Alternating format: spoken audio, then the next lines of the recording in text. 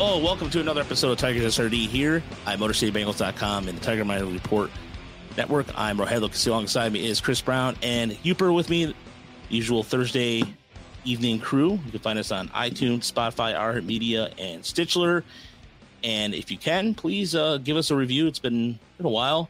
And also, we have our Patreon. We had a couple of subscribers to pick up, and I'll tell you how that happened if you're not a regular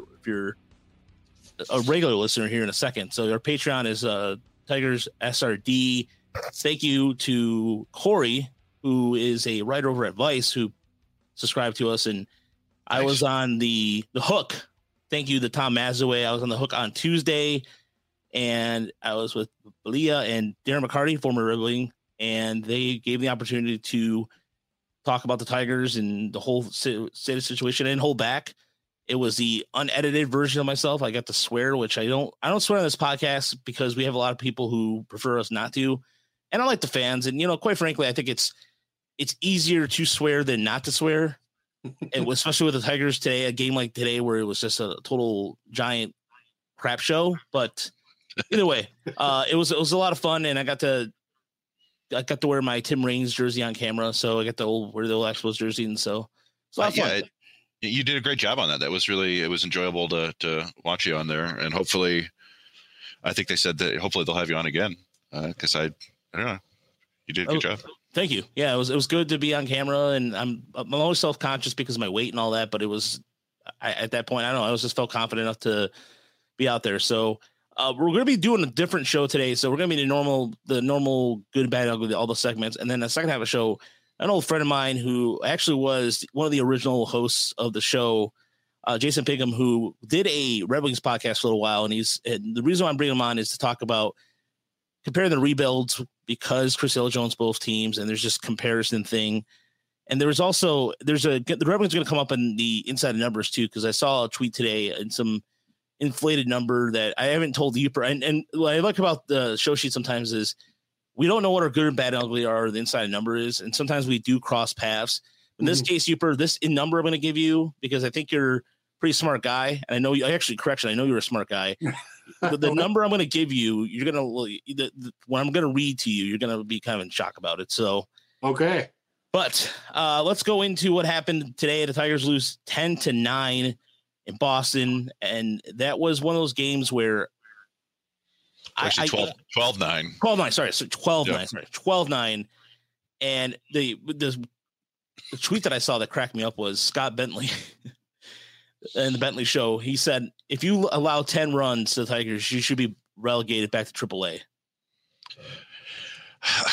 Yeah, I mean, that's the way they've been looking this year. Yeah, I will say, yeah, I didn't think Boston's pitching. I feel like Boston's pitching is kind of the weak point on their team this year, but by the numbers, they look pretty good. Or at least they did coming into the series. But the Tigers did actually finally show some life on offense. So if there's something to point toward, maybe there's that. But yeah, I don't know. Yeah, they've scored over 7 runs 3 times this year, and I twice they lost. They pieced together some singles today. I mean, they managed to get us. They sequenced them up. And they produced some runs with singles. I think they had 2 extra base hits out of their 14 today. So they found some grass and put some runs on the board. And it's one of those days where their pitching fell apart too. So, but in the end, I guess it's good to see them put some runs up. They had 4 more errors. Yeah, Candelario too. My goodness. Yeah, but the error that I found strange was almost Gregory Soto setting up a pick for Candelario there, and you could look at Candelario does not get. I mean, he usually has the same kind of expression on his face, but he looked pissed at Soto. Like, dude, that was my ball. It's funny watching Soto. He seems like a guy who's just so amped up, like eager to. Like, we keep hearing them talk about how he really, really, really wants the closer's job, and you see him out there, and there's these ground balls in the infield. It happened on Wednesday night too.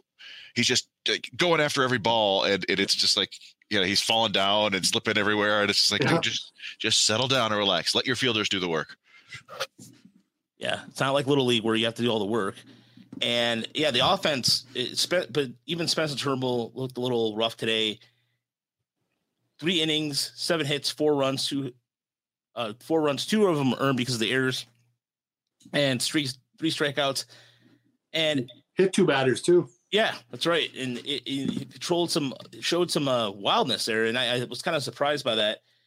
Another takeaway I had for this game is that in terms of, and this was a conversation that came up in our Discord channel. So if you are on Discord, go to Tigers chat, and there's just a bunch of, it's a small community right now. I'm not going to lie, but it's a community that's growing. And so that's one of those things that you should be able to just come in, talk Tigers, and there you go. So the biggest takeaway I had from that today is that Candelario, despite having struggles, looks like he's back in the form. He's hitting 298 and looked pretty well.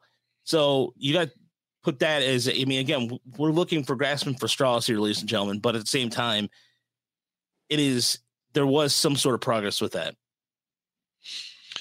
Yeah, he hit the big home run. Yeah, last night.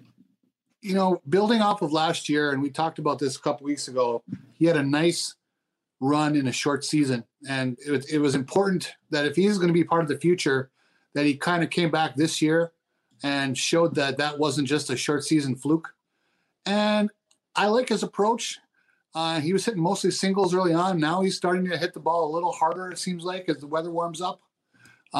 It's a good sign. It really is. I mean, again, that's one guy for a lineup. So now they got a lot of spots to go. But it'd be really nice if he established himself and became the guy who bats 5th or 6th in a contending lineup. Yeah, and it was why it was such a debate in this quarter whether they should extend him or not. Go ahead, Chris. I'm sorry. Oh, nothing. I just we've often said that Candelario is the most consistent hitter on the team, and he was going through a little rough stretch. But yeah, he's looking like he did last year. He's had a little less extra base power so far, but he's a quality hitter, and once if he gets going, maybe you can get Jonathan Scope going eventually, and you got something. Jacoby Jones was getting some hits over the last few games. He had a terrible defensive play today, but hey, can't win them all. No, you can't. And it's one of those things too where there's that play earlier. You tweeted out, Chris, about him and kind of lagging up on the outfield.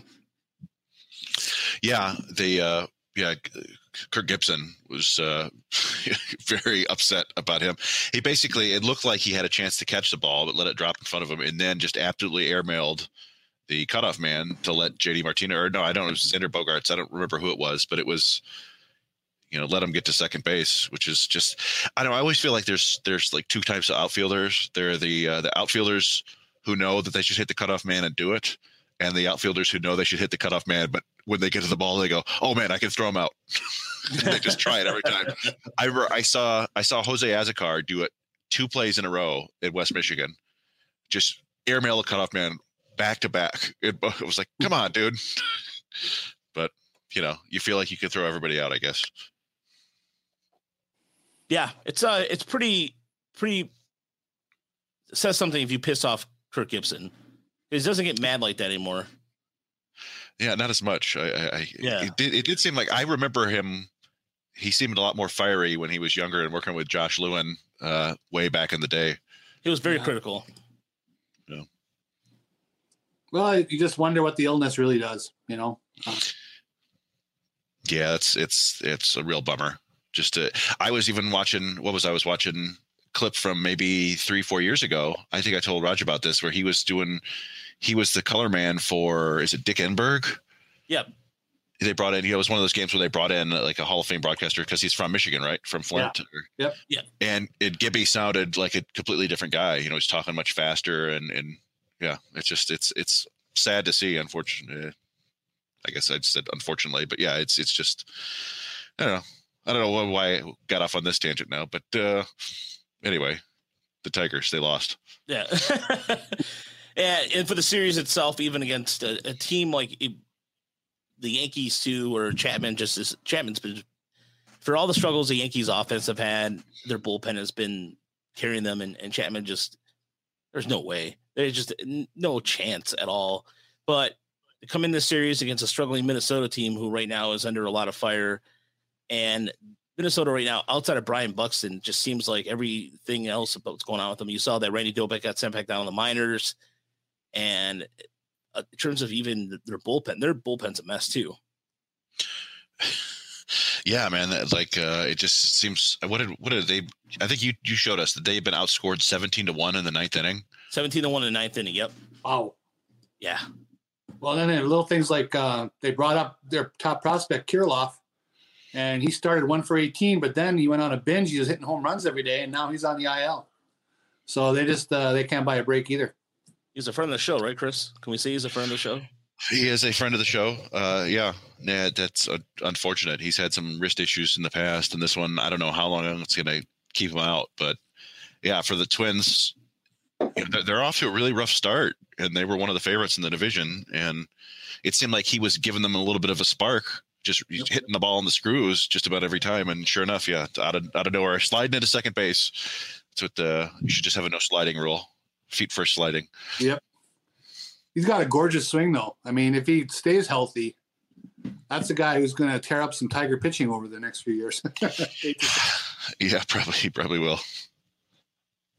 Yeah, it's one of those things where I kind of even today they lost to the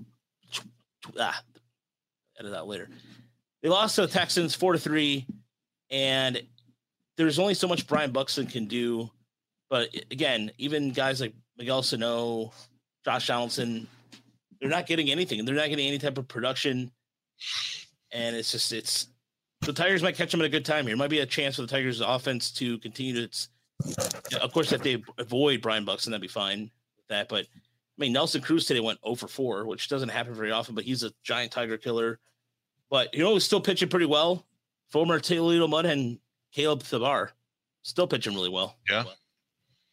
Yeah, he's a guy who had it turned out he had kind of like the ideal what do you want to call it? Release spin. Why am I forgetting things? The spin efficiency and he's been able to maximize that with his fastball and his curveball and actually carve out a career after he was just kind of toiling away in Toledo. Yeah, they did here. So, but let's go into our next segment here. It's time for Rogelio and Chris to go inside the numbers. All right. So, Yooper, what is your inside number this week? Well, it depends on your point of view. It could be 3. It could be 4. So you can tell me. We've had either 3 or 4 no-hitters this year, depending on what you think of Madison Bumgarner's 7-inning no-hitter. Do we have opinions on that before we start? I think, if they're going to call it a complete game, right? You call it, yeah, he got credit for a shutout and a complete game. So then I don't see why they can't give him credit for a no-hitter. You can make an asterisk there that says it was 7 innings. That's fine. But yeah. Okay, I'm kind of with you on that. I don't mind that point of view at all. But then the other 3 are, John Means just yesterday, Carlos Rodon and Joe Musgrove. So if we have 4 no-hitters already on May 6th, Major League record for a season is 7. 1991? Yeah. And it's been done. I think it's been done twice. So A, are we going to get there? But B, think about the environment we're in with all these strikeouts, batting averages around baseball plummeting. Just brutal everywhere. Pitchers throwing faster and harder than ever before. Got to believe no hitters are almost going to become a every 2-3 week event here if we don't watch out. Do we want that? Because they're kind of at some point they're going to not be as special. Yeah, I would guess that we won't see it. I think it might just be one of those weird things where we have a bunch early and then you never know. Maybe we will. I don't know. I do picture maybe 1 or 2 more sort of team no-hitters, combined no-hitters, which are never that much fun anyway for some reason. Yeah, whatever. But yeah, it's possible. Like you make good points that people aren't making a whole lot of contact these days. So it's probably easier to get a no-hitter. But this might be the easiest environment for a no-hitter since 1968, probably. Probably, yeah. Yeah. And what's fascinating about that whole entire no-hitter situation is that it's just every hitter, every single hitter, when you see some of these strikeouts, like the fastballs, for example, high fastballs and everything, it's remarkable to me that nobody can catch up to something like that. You see it, it's like it's not 100 or 101. It's just, some of it's like 95, 96. Some of it with movement, some of it just meatballs and nothing. I don't get it. Some of the launch angle phenomenon, try and hit everything up. I mean, that's got to be hard with the high heat, to have that uppercut swing. Yeah, I mean, a lot of people say that that's the throwing fastballs up is a response to that, the matching the launch angle. But I don't know. I mean, I just think every time we hear people talk about, like, back in my day, these guys, they didn't try to hit home runs. They were trying to put the ball in. And I'm like, yeah, but they were 88, man. Like, people throw they're good now. These guys are like robots. They're going into laboratories and changing their pitches so they move another half a foot at the same velocity. It's just like, come on. So and I don't really know what, if anything, you can do to change that at this point. I mean, they talk about moving the mound back and stuff like that. And I don't know that you'll end up with a slider that breaks 5 feet then. Yeah. I think personally, my opinion, you got to go smaller strike zone. You got to force the pitcher to be on the plate. And I think then we're going to start seeing more contact. A lot of people hate it when I say that I've talked to, but that to me, as someone who stands behind the plate and watches kids who throw 80 and think about people who throw 98 to 100, I just think you got to be on the plate. And if you're stretching that strike zone out, that's just making it more and more difficult. Yeah. What makes it even more frustrating too, in terms from a hitter standpoint too, is the amount of, I guess, maybe even preparation time in terms of just regular reps, because the whole year last year threw you off. And now some of the guys like JD Martinez who are getting back using video again and those things, the routines have been thrown off. And so I think having a routine that you've known for 20 plus years in certain cases, and now was thrown off last year, I think that has small part of it too as well. Because I mean, I know they're playing they're doing some with the ball, right? Too, is that correct? Yeah. Yeah. So again, baseball, smart. They think of everything. So, but Chris, what's your inside number? So mine is me getting back to my sheet. Sorry. I don't even remember leaving that. Oh, you know what? We got a lot of questions and I've been trying to throw them on there. My inside the number is 81.9. That is, we all know about Miguel Cabrera's horrible slump right now. There's been a lot of kind of strange commentary about that.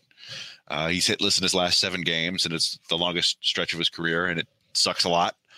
But you can sort of see why, because that 81.9 is his average exit velocity during this stretch, which is just not Miguel Cabrera. Even for all his struggles the last handful of years, it dropped.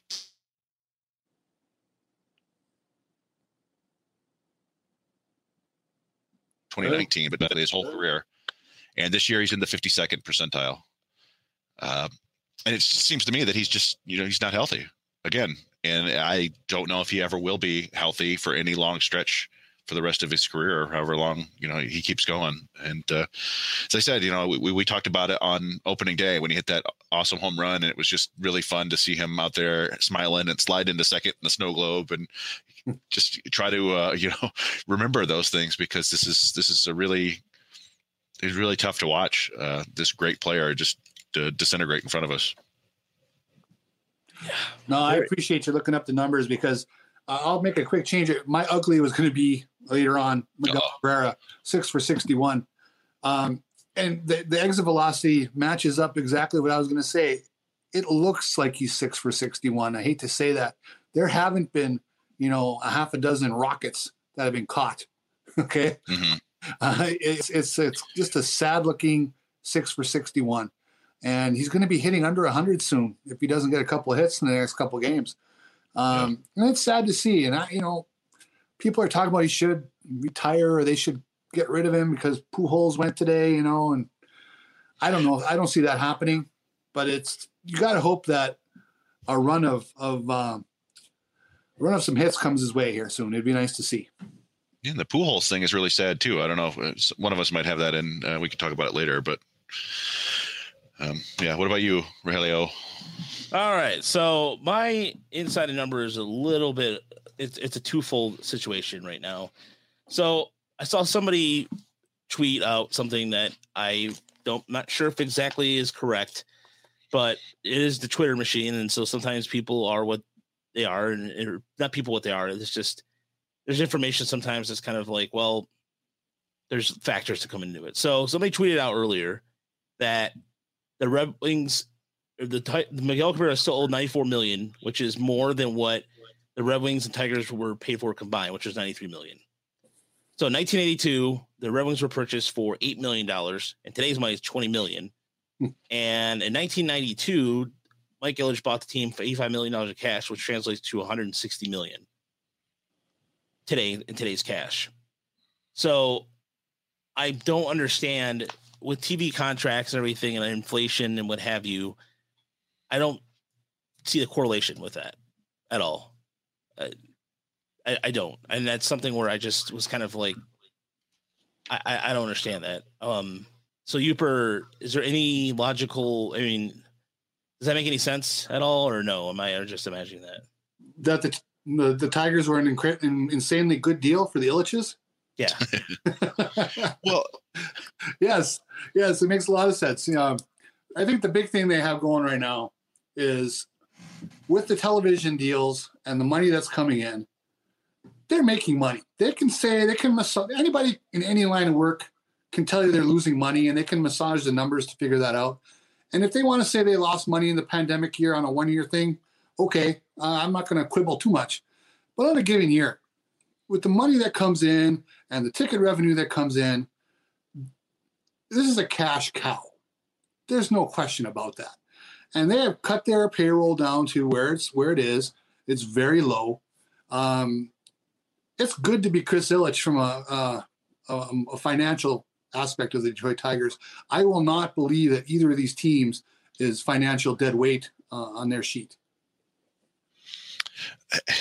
The one thing that gets me is sports teams, at least over the last 40 years, have probably been the single best investment anybody could ever make, aside from maybe buying a bunch of Bitcoin like 15 years ago or Google stock in 1999 or something like that. We talked about it before. George Steinbrenner bought the Yankees for like $7 million, I think. Yep. And I think they're worth $7 billion now, maybe. It's just an insane amount of money. So yeah, I don't know. It's a completely apples to apple or oranges comparison, not apples to apples. The fun board game. Yeah, that's a fun game. Once they brought in once they went to revenue sharing, the incentive to not lose went away for a lot of teams. And if you look at someone like Pittsburgh, they got money coming in that's guaranteed no matter what. So they put this poor product on the field and sell it as rebuilding for X amount of years. They ran into their one little group that had a couple wild card years, but then they went back to losing. But the owner can be very comfortable knowing that there's going to be steady cash coming in no matter what. And Detroit's in the same way. And what you mentioned before, they bought it for the equivalent of $160 million. What's he going to sell this team for, if he ever does? $1.2 billion? I don't know. Yeah, at least, yeah. I'm just making up a number, but it's going to be a big number. It's going to be a big-ass number. No, that's for sure.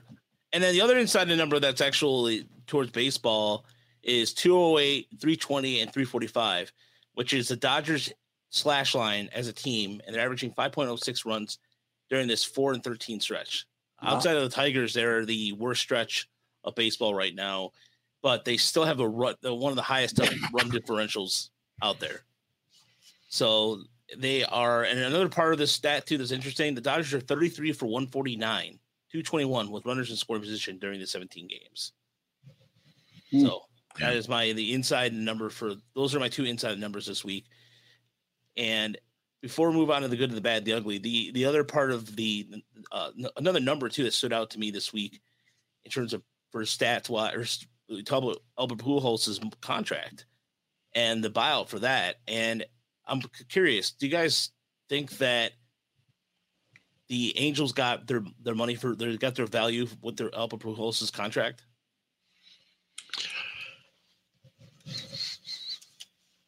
I don't think so. Yeah, he's been pretty bad for a long time. Yeah, I mean, I think he basically had one good year with the Angels. I'm looking at his I'm looking right now.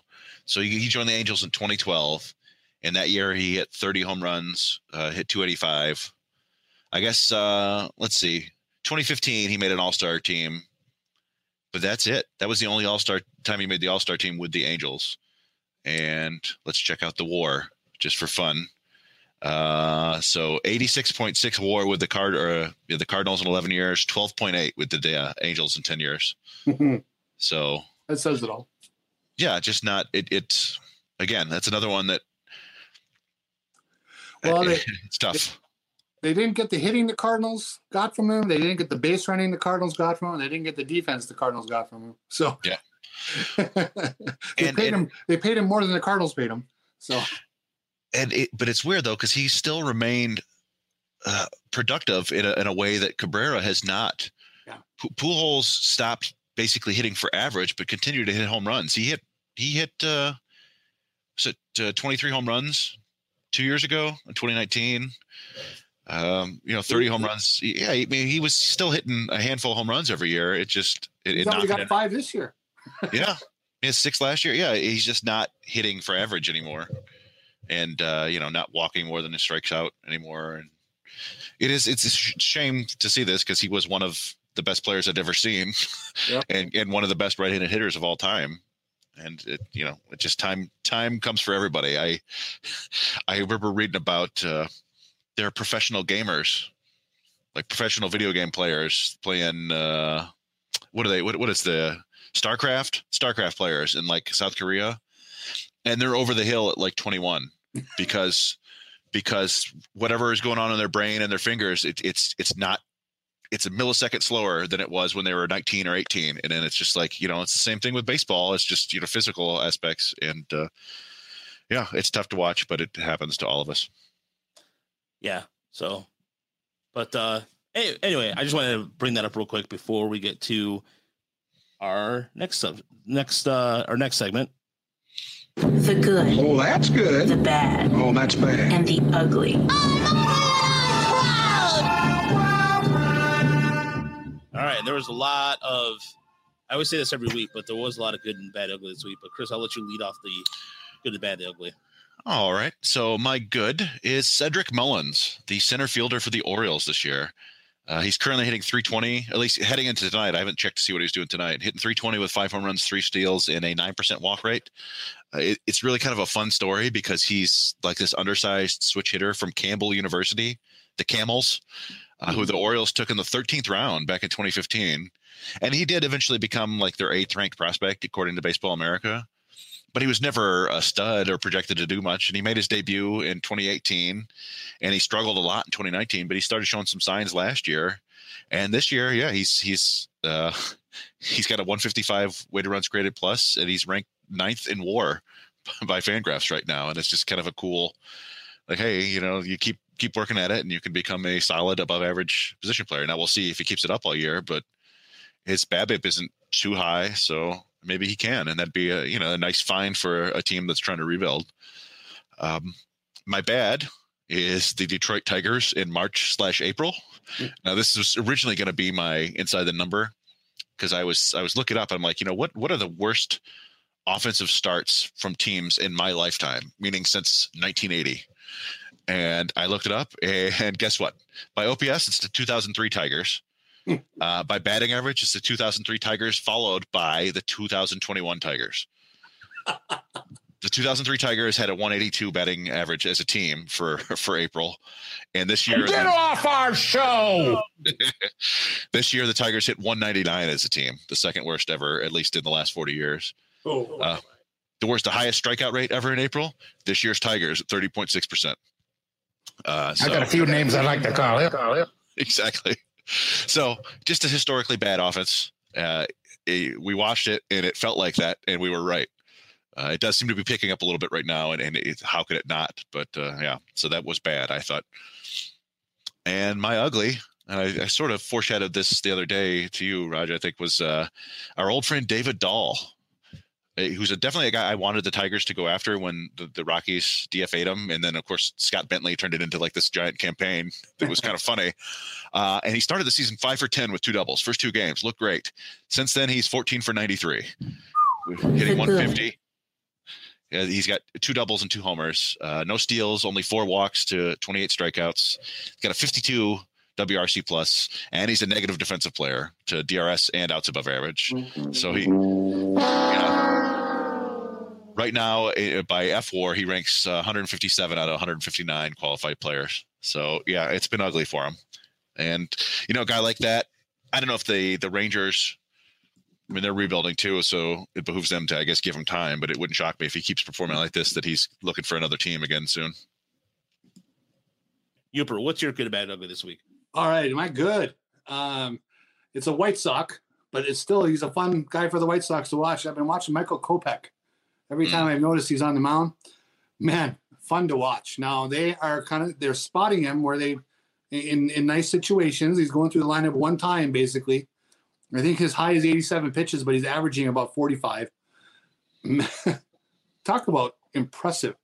I mean, that guy makes hitters look bad, just straight up bad. His 4-seamer is averaging 96. He's basically throwing all 4-seamer and slider. He's just mixing in the other stuff. But he looks dominant. I mean, it's just kind of a show to watch him out there right now. That's kind of appointment television. If you notice, if you're just looking on your phone and you happen to see he's in the game, you got to get there and take a look at that. Got 34 Ks in 20 innings. His whip is, 0.8. And I'm surprised it's that high, to be honest. I hardly ever seen anybody get on base. I watched him a lot. So I think the White Sox, if they can keep him healthy and they keep stretching him out, the Tigers got some trouble. They're going to see Kopech quite a bit the next couple of years. But again, it's just a good time to watch him. Bad. He screwed it up a little bit for me today because he got a single. Francisco Lindor, after his first at bat today, was slugging, not batting average. He was slugging under 200 at one point. Then he got a hit. Now he's at 207. But he is just the town is turning on him already in New York, which is sad to see. But he kind of sank a little bit last year in the short season, and I wanted to give people a pass on last year. But now he's come out this year and he looks brutal. I'm looking 163, 297, 207. He's walking at a high rate, his career high, 14%. So I guess he's got a good approach, but everything else the power is just evaporated. And, that was kind of his selling point as a shortstop with some pop. And, it's going to be interesting to see, does he keep this tailspin going or does he come around from that? Have you guys seen him play at all? I haven't watched him play, but it was funny. I was looking at his numbers just the other day too, because I see on Twitter about people getting all upset with him. And so I looked and I'm like, there's, if you look at it, there's kind of a downward trend going back from 2019, even to where he was, 2018, he was an MVP level player. I feel like he'll turn it around. He's still only 27. Mm-hmm. But I mean, I would be a little bit concerned if I were a Mets fan for sure. It has quite a way to start that massive contract. I mean, yeah. I've only watched. I think it was a Sunday night baseball game. Oh yeah, mm-hmm. Yeah. And, I mean, they fired Chili Davis. They're trying to clean house a little bit, but I don't know whose fault to blame. Again, like I said, it's either the ball issue that we talked about or just the lack of a routine, what have you. But I'm not really worried about it. It's still, I mean, what is it? They say by Memorial Day or 40 games, as Sparky Anderson would say, plenty of time to turn it around. So there is that. Yeah. Yeah. If he goes 10 for 22 this week, his numbers look a lot better. You're right. Yeah. That's ironically enough, that's going to be part of my bad. So my good is Buster Posey, who has been, again, the San Francisco Giants somehow turn water into wine a lot of times. And I mean, this guy's 34 years old, but he's having some really good numbers right now. His XBA is 328. He's slugging at a 637 clip, which is the highest of his career. and his WOBA is 500. Again, I know this is early season numbers, but still, you're talking about a guy here who's got 7 home runs, batting 394. He's got OPS over 1,000, and he is in the high percentile in X slugging, XBA, like I just mentioned. He's barreling it right, and it's just a guy who really, for a while, you weren't sure. I mean, the injuries aside, but Buster Posey's doing well. He's at a barrel rate of 10%. So he's doing something right, and part of the reason why the Giants have one of the best records in baseball right now, and you gotta love that about him. My bad, and this is what you're talking about, Yooper, is Mookie Betts, who went 0 for 6 for 3 strikeouts in yesterday. It was the 5th 0 for 6 game of his career, the first time since 2017, and it's only the second career third strikeout game that he's had. And so far, his slash line in the year is 248, 358, and 410 in 2021. So, but he'll pick it up again. I think he will. And you had who had the good for the Chicago White Sox? You did, right, Yooper? Yeah, Kopech. Well, my bad is Tony La Russa, or the ugly is Tony La Russa, who did not know. So in the game, let me set this up for anybody who did not know about this.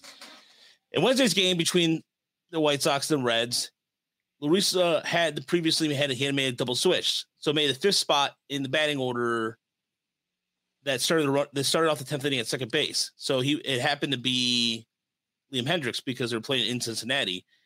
The rule states that if a player has made the last out as a pitcher, the team can select to have a player preceding the pitcher in the batting order.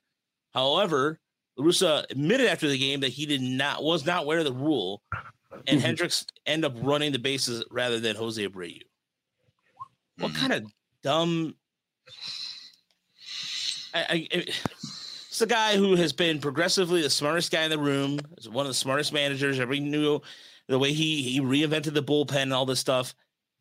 How did the coaches on your bench not know that? How did somebody go, hey, Tony, before you make an ass out of yourself? That's the big thing. How does the whole bench not know? You're right. Ooh, that's bad. Well, what I can tell you, I mean, I think that makes me think of Bo Porter when he was with the Astros a couple times. He got caught not knowing the rules, which is probably why A.J. Hinch probably succeeded him after that. La Russa, I mean, he's been out of the game. These are new rules. I can see how he wouldn't know. It's inexcusable, but you can see why this has happened to him. And, I hate to say it, he's a guy who enjoys a couple of cocktails, probably more than studying the rule book. So, yeah. And then, I always bring it back to what I do umpiring. I can tell you this for a fact. 88.5% of coaches don't know the freaking rules. I get, as an umpire, I get people in my face all the time. And in my mind, I'm just laughing like, you don't know the rule. So I guess that goes all the way to the major leagues. Wow. Yeah. All right. I mean, I know there's a lot of rules, and I understand that, but something like that, if you're playing, that's bad. You get the pitcher hurt unnecessarily. Yeah, and Hendricks, he's $18 million per year, something like that. Yeah, a huge deal. Yeah. I mean, who's the pitcher who hurt their foot the other year running? It was Darvish, and then the other guy from Taiwan for the Yankees. Was it Tanaka or Wong? No, Wong. I was going to say Wong. Yeah, the guy with the sinker, right? Yeah. Yeah. He had that Liz Frank injury from running the bases. So, I think Mark Pryor hurt his shoulder originally from running the bases. It was a collision or something like that. I think that's how he originally got hurt. Yeah. So yeah. I mean, you can laugh at La Russa, but that's a bad mistake. Yeah. Yeah. So that was the good and bad and ugly for this week, and we got a bunch of questions, and one of them is trying to segue for you. Seriously, why is Al Avila still unemployed? So, I guess the best way to put it. Here, I'll put him in here in the chat. That's from Ryan Sheedy. We talk about it all the time, but Al Avila was in charge of the teardown basically, and he traded away the best Tigers pitcher in my lifetime, Justin Verlander, and they're going to get basically nothing out of that deal. Yep. It appears. And traded away JD Martinez. They're not getting anything out of that deal. traded away Justin Upton. They're probably not going to get anything out. Like he traded the best players on the team and are just not going to get anything. He's made some decent smaller moves since then, but those were the moves you needed to hit on, and he got nothing out of it. And it's I always call it the original sin of the Avila administration. It's what's going to haunt him for the rest of his time, however much longer he has. And fans are calling for him to get fired now pretty heartily, at least on Twitter. You know, Twitter's not necessarily the real world, but true. But I mean, Millen had 3 years of making embarrassing mistakes, and then he was gone. Yeah, and this is where Avila is sheltered by the nature of baseball and the draft, where they've been able to. He's been there when he started there. They had like the 30th ranked farm system according to MLB Pipeline that does these things, and then they're all the way up to number 2 for this year. So they point to that and say, "Hey, look at this," but it doesn't mean anything. It really does. They've got some, you can always sell hope. Yeah. I mean, but isn't that like, I wanted to touch on that from what you guys were talking about earlier. Isn't that kind of what all teams in all sports do now? Now that it's so profitable, you can just be bad and keep people on that drug of hope and not have to actually do anything or pay anybody. Not necessarily. I mean, you see some of that in I guess in other. There are definitely some baseball teams that do that. But I don't even say they don't stay bad. They just operate with little money and get rid of their good players whenever they start to get expensive. But these other teams like Tampa, for example, or Cleveland or Oakland have developed ways to really get good players later in the draft in the international market. And Tampa made the World Series last year. It was a strange year, but I think their payroll was probably, I don't know, 28th, 25th in baseball. I don't remember exactly. I'm wondering how long it will be until baseball, which I know is like the most conservative of all sports. I'm wondering how long it will be until they start adapting the NHL, NBA, NFL style, where it's like average age in the league has gone down by nearly a decade in the last 3 decades. And MLB seems to be like the last holdout of that era of like, well, players don't really get good till they're like 26, and then they're good until they're like 35. And then in the NBA league, it's like they better be good by 24, and we're probably going to be done with them by the time they're 31. Well, so what's interesting is we may have seen the first step toward that this last year when they contracted 30 plus teams in the minor leagues. And what we've seen throughout the history of baseball is the really good players move very quickly. Yeah, there's a kid named Juan Soto for the Washington Nationals. He showed up when he was 19. He basically motored through the minors, and he's one of the best hitters in Major League history, age 22 or whatever. And what we're going to find is teams are going to realize that you could move the best of the best players much more quickly, even if they're not tearing up the minors. You can get them to the majors earlier, and they don't need to spend 2 or 3 or 4 years in the minors. And I think we might see that. I don't know if that will necessarily change, because they're particularly with pitchers. There are pitchers who continue to be very effective all the way up through their mid, even their late 30s. And I don't think that. I mean, not all of them. Some of them. Verlander was still a Cy Young caliber pitcher when he was 38, I think. And it's pretty rare. So I don't know if we'll see that, but I do think we might start seeing a lot more players debut younger over the next few years, just because the nature of getting rid of those teams, it's just going to kind of move up the development just because it has to. Well, and I think the other part of it too is that it feels like this is an easy way, if you're in a group of guys who want to stay billionaires, to make more money, is you pretend or you accentuate the youth of the game, because those players cost less. And you don't get your Albert Pujols and your Miguel Cabreras and your Troy Tulowitzkis or your Carlos Gonzalez is it Gonzalez? Like, you don't get those $400 million contracts as much if you're accentuating 22 and 25-year-olds versus 29-year-olds.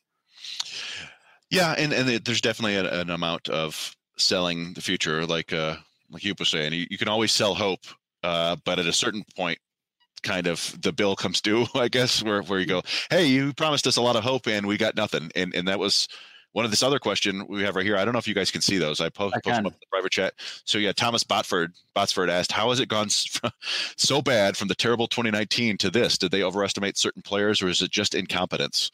I'm curious what you think, you.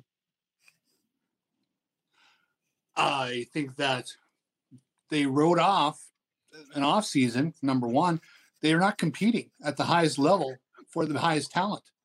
We've talked about it before. You look at George Springer, player. I know he's been hurt a little bit this year already, but he's a very athletic guy. Would have been a building block player to build around. They didn't even compete for him. JT Real Muto, same thing on the market this year. Maybe he wasn't going to move, but they didn't try. They didn't really find out what it would take to get him to Detroit, and maybe he never would have. But they're just not competing at the highest level in free agency. They keep saying they're going to, but that to me is, that's talk is cheap. Let's see it happen. Instead, they're bringing in, Wilson Ramos, the catcher who can't catch, and they're bringing in Robbie Grossman, who is going to take third strikes and draw walks, and that's fine. But they have regressed from 2019. Some of it's Mize didn't come on as quick as they hoped, probably. But really, they've just let the lineup die. They haven't found any way to bring in core players who will be around for the next playoff team. Instead, and I am all a big proponent of the Rule 5 draft. You need to add as much talent on the margins as you can. But, Vic Reyes playing as much as he has should not be happening at this stage. We should not be worried about Jacoby Jones anymore. He's had his chances. He gets hurt. He's not that good. But now he's the starting center fielder. So they're in the world of hurt. They're a long way from winning. The 2003 Tigers were in the World Series by 2006. I struggle to see how the 2021 Tigers would be in the World Series by 2024, 2025. You could so much would have to go right without many things going wrong. That would be something to see if it happens. Wasn't that kind of the knock on Detroit pre-Dombrowski, though? Was that they never... I'm sorry, Roger. It feels like they've looped right back to pre-Dombrowski era, where it's like they can't land the big guy. They don't get the big guy. Well, it's just that they don't even compete for him. That's the thing. I mean, Dombrowski got Mike Ilitch, to compete for the premium talent. They weren't as interested. They got the second tier talent to fill out their roster, but they were competing for high end talent. They swung for the fences.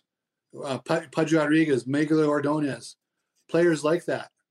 It didn't work out, but hey, I give them credit. They went out and got Justin Upton. Prince Fielder, obviously, that didn't work either. But, Mike Ilitch wrote the check. It may have been a silly check, but he wrote it. He went for it. They don't have any of that mojo to them right now. I mean, if we go back to the one question, why is Al Avila still employed? I think because Chris Ilitch likes what he's doing. He's a believer in the plan, and he's a believer in the future, and doesn't particularly care about the product right now. That's all I can think of. The only other thing is like, hey, firing a GM in the middle of the season is probably not going to do you much good. Yeah, because you're not going to find most likely you're not going to find another permanent GM right now. Maybe you can get an interim, but but I don't know. I mean, Al Avila got an extension 2 years ago, I think, right? Or maybe even less than that. So it was like, hey, yeah, this is all part of the plan. So I would love to know exactly. I'd love to have them truth serum for Ilitch and Avila. What is the plan? Let's hear what this plan is. I wrapped up that piece the other day at MCB, and my question was, Mr. Ilitch, how much are you watching this team? And, how intimately does he see this product that he's putting on the field every night?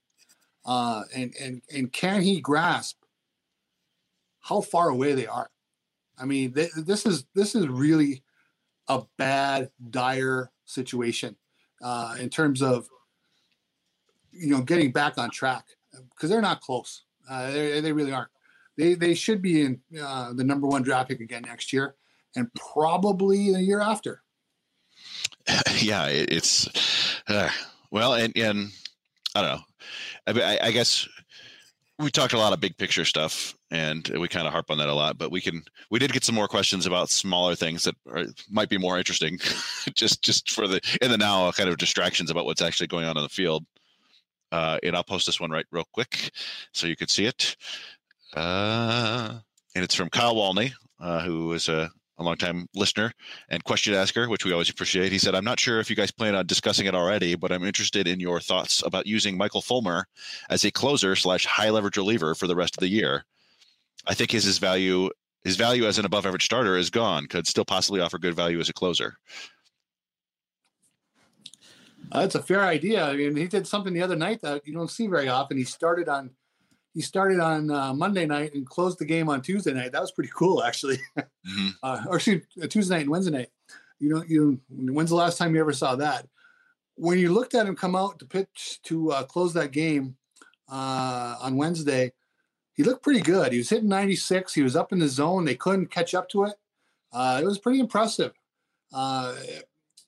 Yeah, he could be a reliever now, whether it's a closer, whether it's a 2-inning guy. It certainly seems like he has more life in the shorter outings. Yeah, I don't know. See, I thought he looked good in his first start of the year. I think he went 5 innings, and I was like, hey, this could work. But yeah, and our buddy Keenan has been pushing this for months now. He wants Fulmer in the bullpen. And, Raj was talking about even last year, talking about like, hey, wait till next year, see if the velocity comes back. And, through a couple games in spring training, I'm like, it's not coming back. And then suddenly it came back. So he was right. But yeah, I don't know. I mean, it seems right now the Tigers need Fulmer in the bullpen more than they need him in the rotation. The bullpen is just a shambles. Yeah, if they're going to put any kind of presentable product on the field, getting 3 to 6 outs from him in the bullpen at the end of games and preserving the meager amount of wins that they might get might be helpful. Yeah. So I don't know. It's what do you think, Raj? If you're gonna go full tank mode, just don't use them at all. I mean, all jokes aside, they don't have an effective right-hander. Cisnero can't go out there every other night, and they could. I mean, we saw Matt Manning, who really doesn't have enough grip on his curveball so far. It's one starter, I understand that, but they really don't have another choice, because if you look down there at Alex Lange pitched good tonight. Funkhauser pitched not too badly, but it's a matter of Funkhauser being consistent, and I don't see that happening. So I'm okay with it. I really think that's something that they have to do out of necessity, because Fulmer, they saw something that he can't go more than 3 innings. And so right now at this stands, I mean, he went back to back, which was the first time ever a Tigers pitcher had done that with the official safe net. Yeah. We had some fun. Yeah, it was some fun with Tigers PR calling us out, we called them out about it, and they were stern with their answer. But they clarified. So it was funny, yeah, because we were looking, and we're like, hey, Mickey Lulich did this in 1966. And they said, according to Elias Sports Bureau, it's the first time a Tigers pitcher ever did it. And we're like, look at this. Hey, look at this. And Raj and I both did it, I think. We both did it separately. And they answered both of us like, they say that saves don't count till 1969. So it was like, what? All right, I guess they don't exist before 1969. So it was both real and not. But in any event, yeah, it was kind of an interesting thing to see. And I suspect we will see him continue to work out of the bullpen. Yeah, as he should. I've got here's kind of a funny question here from Alkin Tiggs and Biggs. It was a new name to me. I assume that's how it's pronounced. I apologize if I'm mispronouncing that. I said, when the Tigers got swept by the Yankees, Willie Castro liked Aaron Judge's post about the sweep. Just thought it was a bit weird. What's your thoughts on that? I don't know. First of all, I have no idea what this is like. I looked on Twitter, and Aaron Judge hasn't tweeted since March. So it's not a Twitter post. Would it be a Facebook thing? Or maybe Instagram? Maybe it is an Instagram. Yeah, I'm not on Instagram, and I also, because I don't think Willie Castro has a Twitter account. So maybe this is all Instagram stuff, which is it's out of my realm. I don't know. If he did do that, that would be very odd. It would be very was it Miguel Cabrera that hung out with the White Sox? Oh yeah, when he was drinking with the White Sox after a game or something like that. Yeah, out boozing with Ozzie Guillen and tearing up the Townsend. I don't know. I mean, I don't have, I do have an Instagram, but I don't use it very often. So maybe I'll look into that. But yeah, it would be very odd and very, I wouldn't feel great about it if Willie Castro was liking Aaron Judge's tweet about a sweep, unless he and Aaron Judge just happen to be like best friends, which I don't think is the case. So I didn't know if you guys had heard about that at all. No, I had not. So, and then our last two questions are kind of about the minor leagues. So, which, just kicked off this week and is, I think, given a lot of Tigers fans just something, it's kind of a welcome distraction. So the first one is from A. Perez, and he says, he basically wants to know about any under the radar players in the Tiger system that might catch our eye this year. So I don't know. Who do you got, Raj? I was going to say, I think that one of the guys that you and I were talking about this separately, we talked about this on the podcast the other night, Kerry Carpenter, who was, again, Chris, so I mean, we haven't talked about him because we haven't seen him at all. Yeah. But he made a jump from low A to double A, and he's starting in left field for the Seawolves. And again, it could have been a mother of the bench of necessity kind of thing where he was just thrown out there because of lack of outfielders. But I think he's a name to look out for. Maybe he might be just a fourth outfielder. I'm not really sure. But either way, I thought that was something to look out for, to see how his progress does. I think what we saw in Gio Arrieta's spin rate, I know he's in low A right now, but I think what the Tigers are going to have to do with him is make him a reliever. Mm-hmm. And I don't know if they can have the peak. They've shown that they can sequence guys a little better. But I think if they make him a pitcher, just strictly a reliever, and say, here's your role, and not do what they did with Anthony Castro, where they couldn't figure out his role, I think with Gio Arrieta's stuff, he could be a good 1-2 inning guy. And I think that's a name to look out for, too. And the third guy I saw this week, and I saw a lot of it, too, was from the West Michigan side of things, too, was the Ray Rivera. No, I'm just joking. Oh. No, I'm just joking. In terms Brian of no, Packard's a known guy. So I mean, I think Brian Packard's a known person, so but I think his stock is going to continue to rise. But as far as the unknown guys, the pitcher I was just talking about, Mike, Brendan White. Oh, yeah. Who I did a scouting report for Prospects Live. And I think he might be an Oregon, but mid-90s stuff. He had a decent outing on his second, it was, I believe, the second night. But I liked him, and I think that's somebody who could, along with Zach Haas, make West Michigan's back end of the bullpen better. I mean, offensively speaking, they're struggling right now, but the bullpen has not been too shabby. Yeah, I mean, I like those names. It is one of those. It's kind of hard to know who is under the radar to regular people compared to us we did 54 Tigers prospects, I think, for Prospects Live. So I think Packard could be an under the radar prospect to some people who aren't, super deep into it. I do like Kerry Carpenter is kind of fascinating to me. And I wrote about him the other day, and I said he could be that random player you see every now and then who could immediately jump to double A, but will never be any better than a double A player, which it happens occasionally. I remember a kid named Will Maddox was just, he came out of, I don't remember where he came from, but he was constantly hitting 300 or whatever, and they got to double A, and that was basically it for him. But it is kind of interesting. Vanderbilt. Yeah, that's right. Mm-hmm. But it is kind of interesting to see anybody make that. We talked about Ryan Kreidler a lot, and that's another one. Like, to us, he's not under the radar. We've been talking about it for a month or two now, but he was a 4th round pick in 2019. He was the 3rd infielder in a row that they took, and not necessarily viewed as a future stud or anything like that. And then he performed. He got invited to spring training, performed well, did well at the alternate site. Looks good so far in Erie. I mean, he spent most of his time in short season rookie ball or short season A ball, I guess, in 2019. So yeah, I mean, that's an under the radar guy who we could see in the next year if he keeps playing. He had a home run tonight.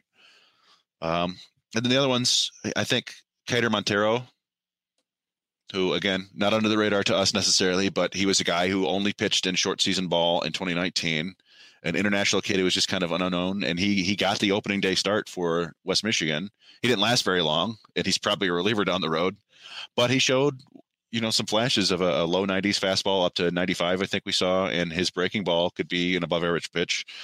So those are just some interesting guys to keep track of this year, I think. I don't know if you have anybody. For me, it's Packard. I really like the profile. The big guy with some power. They don't have a ton of that in the system. 3 hits today, which was kind of cool to see.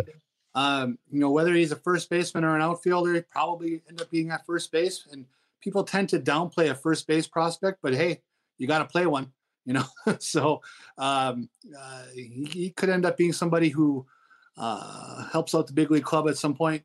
I want to watch him. The other one is Jack Kenley. Been a fan of his since his college days. Second baseman, also with a little bit of, I think, some power lurking from when I used to watch him a little bit. So and then of course De La Cruz. People tend to write off the rookie league numbers, but at the same time, heck, the guy hit 11 home runs and like 200 something at bats. That's worth watching. I'm not going to say he's not going to be Barry Bonds. No one's saying that, but if you hit 11 home runs in that rookie league, I am interested to see what you do from there. And then we'll leave it at that. Yeah, well, and we've talked about it before that some of the data that was trickling out about that was that he was posting up really impressive exit velocities, and we just saw from the game the other day he had a couple 103 mile an hour balls in play. We just got another question just now. It's not the one I posted. I want to finish with that one, but this one was from Tom Lacombe 4. I hope that's how he pronounces his name, Lacombe. And this is interesting, Roger, because he said, if the Tigers were to fire Al Avila tomorrow, who are the replacement options? Something tells me there might be a video about that somewhere. Yeah. Well, Tom, you have to stay tuned for that because I started editing the audio video. So we're doing a YouTube series. We're doing 2 of them. We got one coming out tomorrow afternoon, and we're going to tell you the GM candidate. So I'm going to wait for that because I'm not going to spoil it for you. So, but Tom, I know Tom's a good, faithful listener, and he checks out both sites. So, Tom, thank you for support. You got Harold Reynolds on the list, right? Harold Castro. No, he did ask something we didn't talk about. He asked, would a new GM dismiss Henschenfetter? And I would say no. Almost certainly not, unless they have a history of bar fighting each other or something. And so the last question is from Pseudobread, and he said, are we even slightly concerned about Spencer Torkelson's slow start and alarming strikeout rate from the spring and the beginning of the minor league campaign? I don't know if you guys want to comment. I've got some pretty strong thoughts about this, and I've talked about it for a couple months now, I think, or at least 6 weeks or so. But I don't know. What do you guys think? Are you worried? 3 more Ks tonight. Yeah. Look, I know that I know. Friend of the show, Kean, said that he wanted to see 100 at bats, and I get it. That makes a lot of sense. You want to see that kind of progress and everything. And he had a single last night, and that was great. But I am slightly alarmed too. There are a lot of his at bats he's not scoring up correctly. Meanwhile, in New Hampshire, Martin he's batting 300. He's our 1 for 4. He's in Double-A. He's not, he's not in single high A. Toronto gave him a very challenging assignment. And as you know, the Eastern League is tough. Oh man, you guys hear me? You were cutting out there for a little bit, but you were saying the Eastern League was okay. The Eastern League's tough. Austin Martin's been able to handle it so far, and he's 3 for 10, but that's something. I don't know, I just see some of his at bats, and they're very quick, and I don't know. I'm not gonna freak out yet, but I'm almost like, how you press the red button. You have your hand right over the button, kind of like that's where my hand is right now. I'm just over the button right now. Well, I'm going to be interested to know. I want to hear more reports. Is he just getting overmatched by fastballs? Is he, is he just having trouble with off-speed stuff? To answer that question real quick, Yooper, it's all off-speed. A lot of Fort Wayne pitchers, correct me if I'm wrong, Chris, it was a lot of sliders, off change-ups. Yeah, but I've seen him flail at everything, basically. Mm-hmm. No, and to your point, Raj, Trevor Huth was posting today about Jake Eater, who was the Marlins 4th round pick last year. He is in Double-A to start the year, and he had 12 strikeouts in 5 innings today.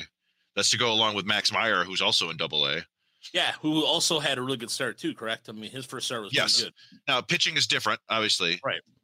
Here's the thing.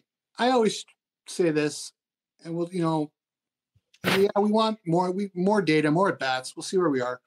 I don't like to judge people when they're at their worst, and I don't like to judge people when they're at their best. Obviously 1 for 27 in the spring, and whatever he is now, 1 for 11 with 8 strikeouts. He's kind of at his worst for whatever the reason. But let him get into the groove of the season. It's ugly. But if we're still talking like this in late June, okay, then we really might have to put up the bat signal for some help. Yeah, I'm with you, Yooper. I'm not gonna write him off yet. I'm not gonna do anything like that. It's just it is kind of a cause of concern too, because if you're thinking to yourself, okay, well, spring he's overmatched, but then he comes in and rakes, then you're like, okay, you can feel a little bit better about that. But that's where I kind of, like I said, you like to see some sort of like maybe hard hit balls, like right to left field or something. But there's not even that. There's not even hard hit contact, and that to me is a little bit of a concern. I don't know about you, Chris, but that's where I'm like, okay, that's why I'm kind of like, eh. So I think I might be the low man on the planet right now on Torkelson. And this is going back. I feel dumb because every scout on the planet and every evaluator said like, hey, this is one of the best college hitters in the last 2 decades. He looks great. He's fantastic. He's gonna hit. He's gonna hit for power. And I thought, so I've seen him now. I saw him a little bit in the summer camp last year, and I thought he looked okay. I thought Dylan Dingler looked better than him. In the limited view, I was, and it's small samples, and I just thought Dingler looked more in control at the plate. Then we saw him in spring training, and I thought the same thing. And Dingler didn't look great, but it was the same thing. Like Torkelson just didn't look right. And so far this year, it's the same. And I don't know. I don't like Spencer Torkelson's swing. And this is another thing where I'm not a swing mechanic or a super I'm not part of hitting Twitter. But we talked about it before. It reminds me of the Mike Tyson uppercut. Like it's just this really. I don't know. He looks off balance. He looks like his back foot is like slipping out of the way, and it looks like the bat is not in the zone very long. And I've seen him swing and miss at average fastballs down the middle. I've seen him flail over the top of breaking balls. I've seen him miss changeups. It doesn't.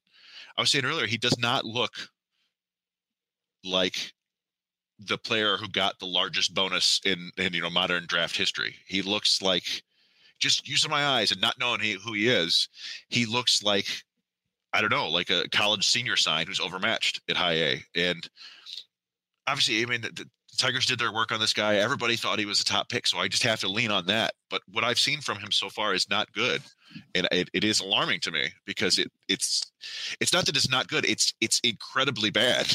He's 1 for 12 with 9 strikeouts in his first 3 games. It's he's striking out like Akil Baddoo does at the majors, except this is the number 1 overall pick, and he's doing this in high A. So, wait, you know what? Who was it that he gets a comparison to? Paul Konerko, right? Yeah, Paul Konerko, Chris Bryant, Mark Teixeira. He's compared to these great hitters, and it's going to take him time. I'm not willing. I'm not burying him right now. I'm just saying what I've seen so far does not look good. So Paul Konerko, for example, was in Yakima at low A, and this is it's his first season. He spent his first season in low A, hit 288. Was he with Boston? He was Boston, correct? Yeah. Before he got traded to the Dodgers. No, he was with the Dodgers. Gotcha. Sorry. Yeah. Dodgers. So then in high A, the second year, he had 277 and 19 home runs, and then he started kind of put it together after that a little bit before he got called up to LA, before he got traded. So the thing is that, again, I'm gonna wait till maybe June, July, see what happens, and if we're gonna go see him next weekend. We're gonna be in West Michigan next weekend. for the home opening series. And so from there we can get a better idea. But for now, Chris, I'm just a little bit above you. I'm like, I'll wait a little bit. But Dingler looks good. And him and Brian Packer both have looked really good so far this season. And even Andre Lipkus is getting the head out, or excuse me, he's getting the head of the bat out too as well. He's had a couple of hard hit balls, but it's the top of the lineup, like Parker Meadows. Yeah, 1, 2, 3, you're out. 1, 2, 3, you're out. It does. It looks a lot like the Tigers looked lately. You know, Cruz and Meadows and Torkelson were all striking out multiple times per game, and that's the Illich plan. Yeah, it's still a very fun roster in terms of just like like the top 8 hitters in the lineup. You're like, yeah, that's a prospect. That's a prospect. That's a prospect. It's a cool roster. I wrote about Torkelson the other day. I wrote that Chris Bryant, who's often compared to, in his third professional game, went 0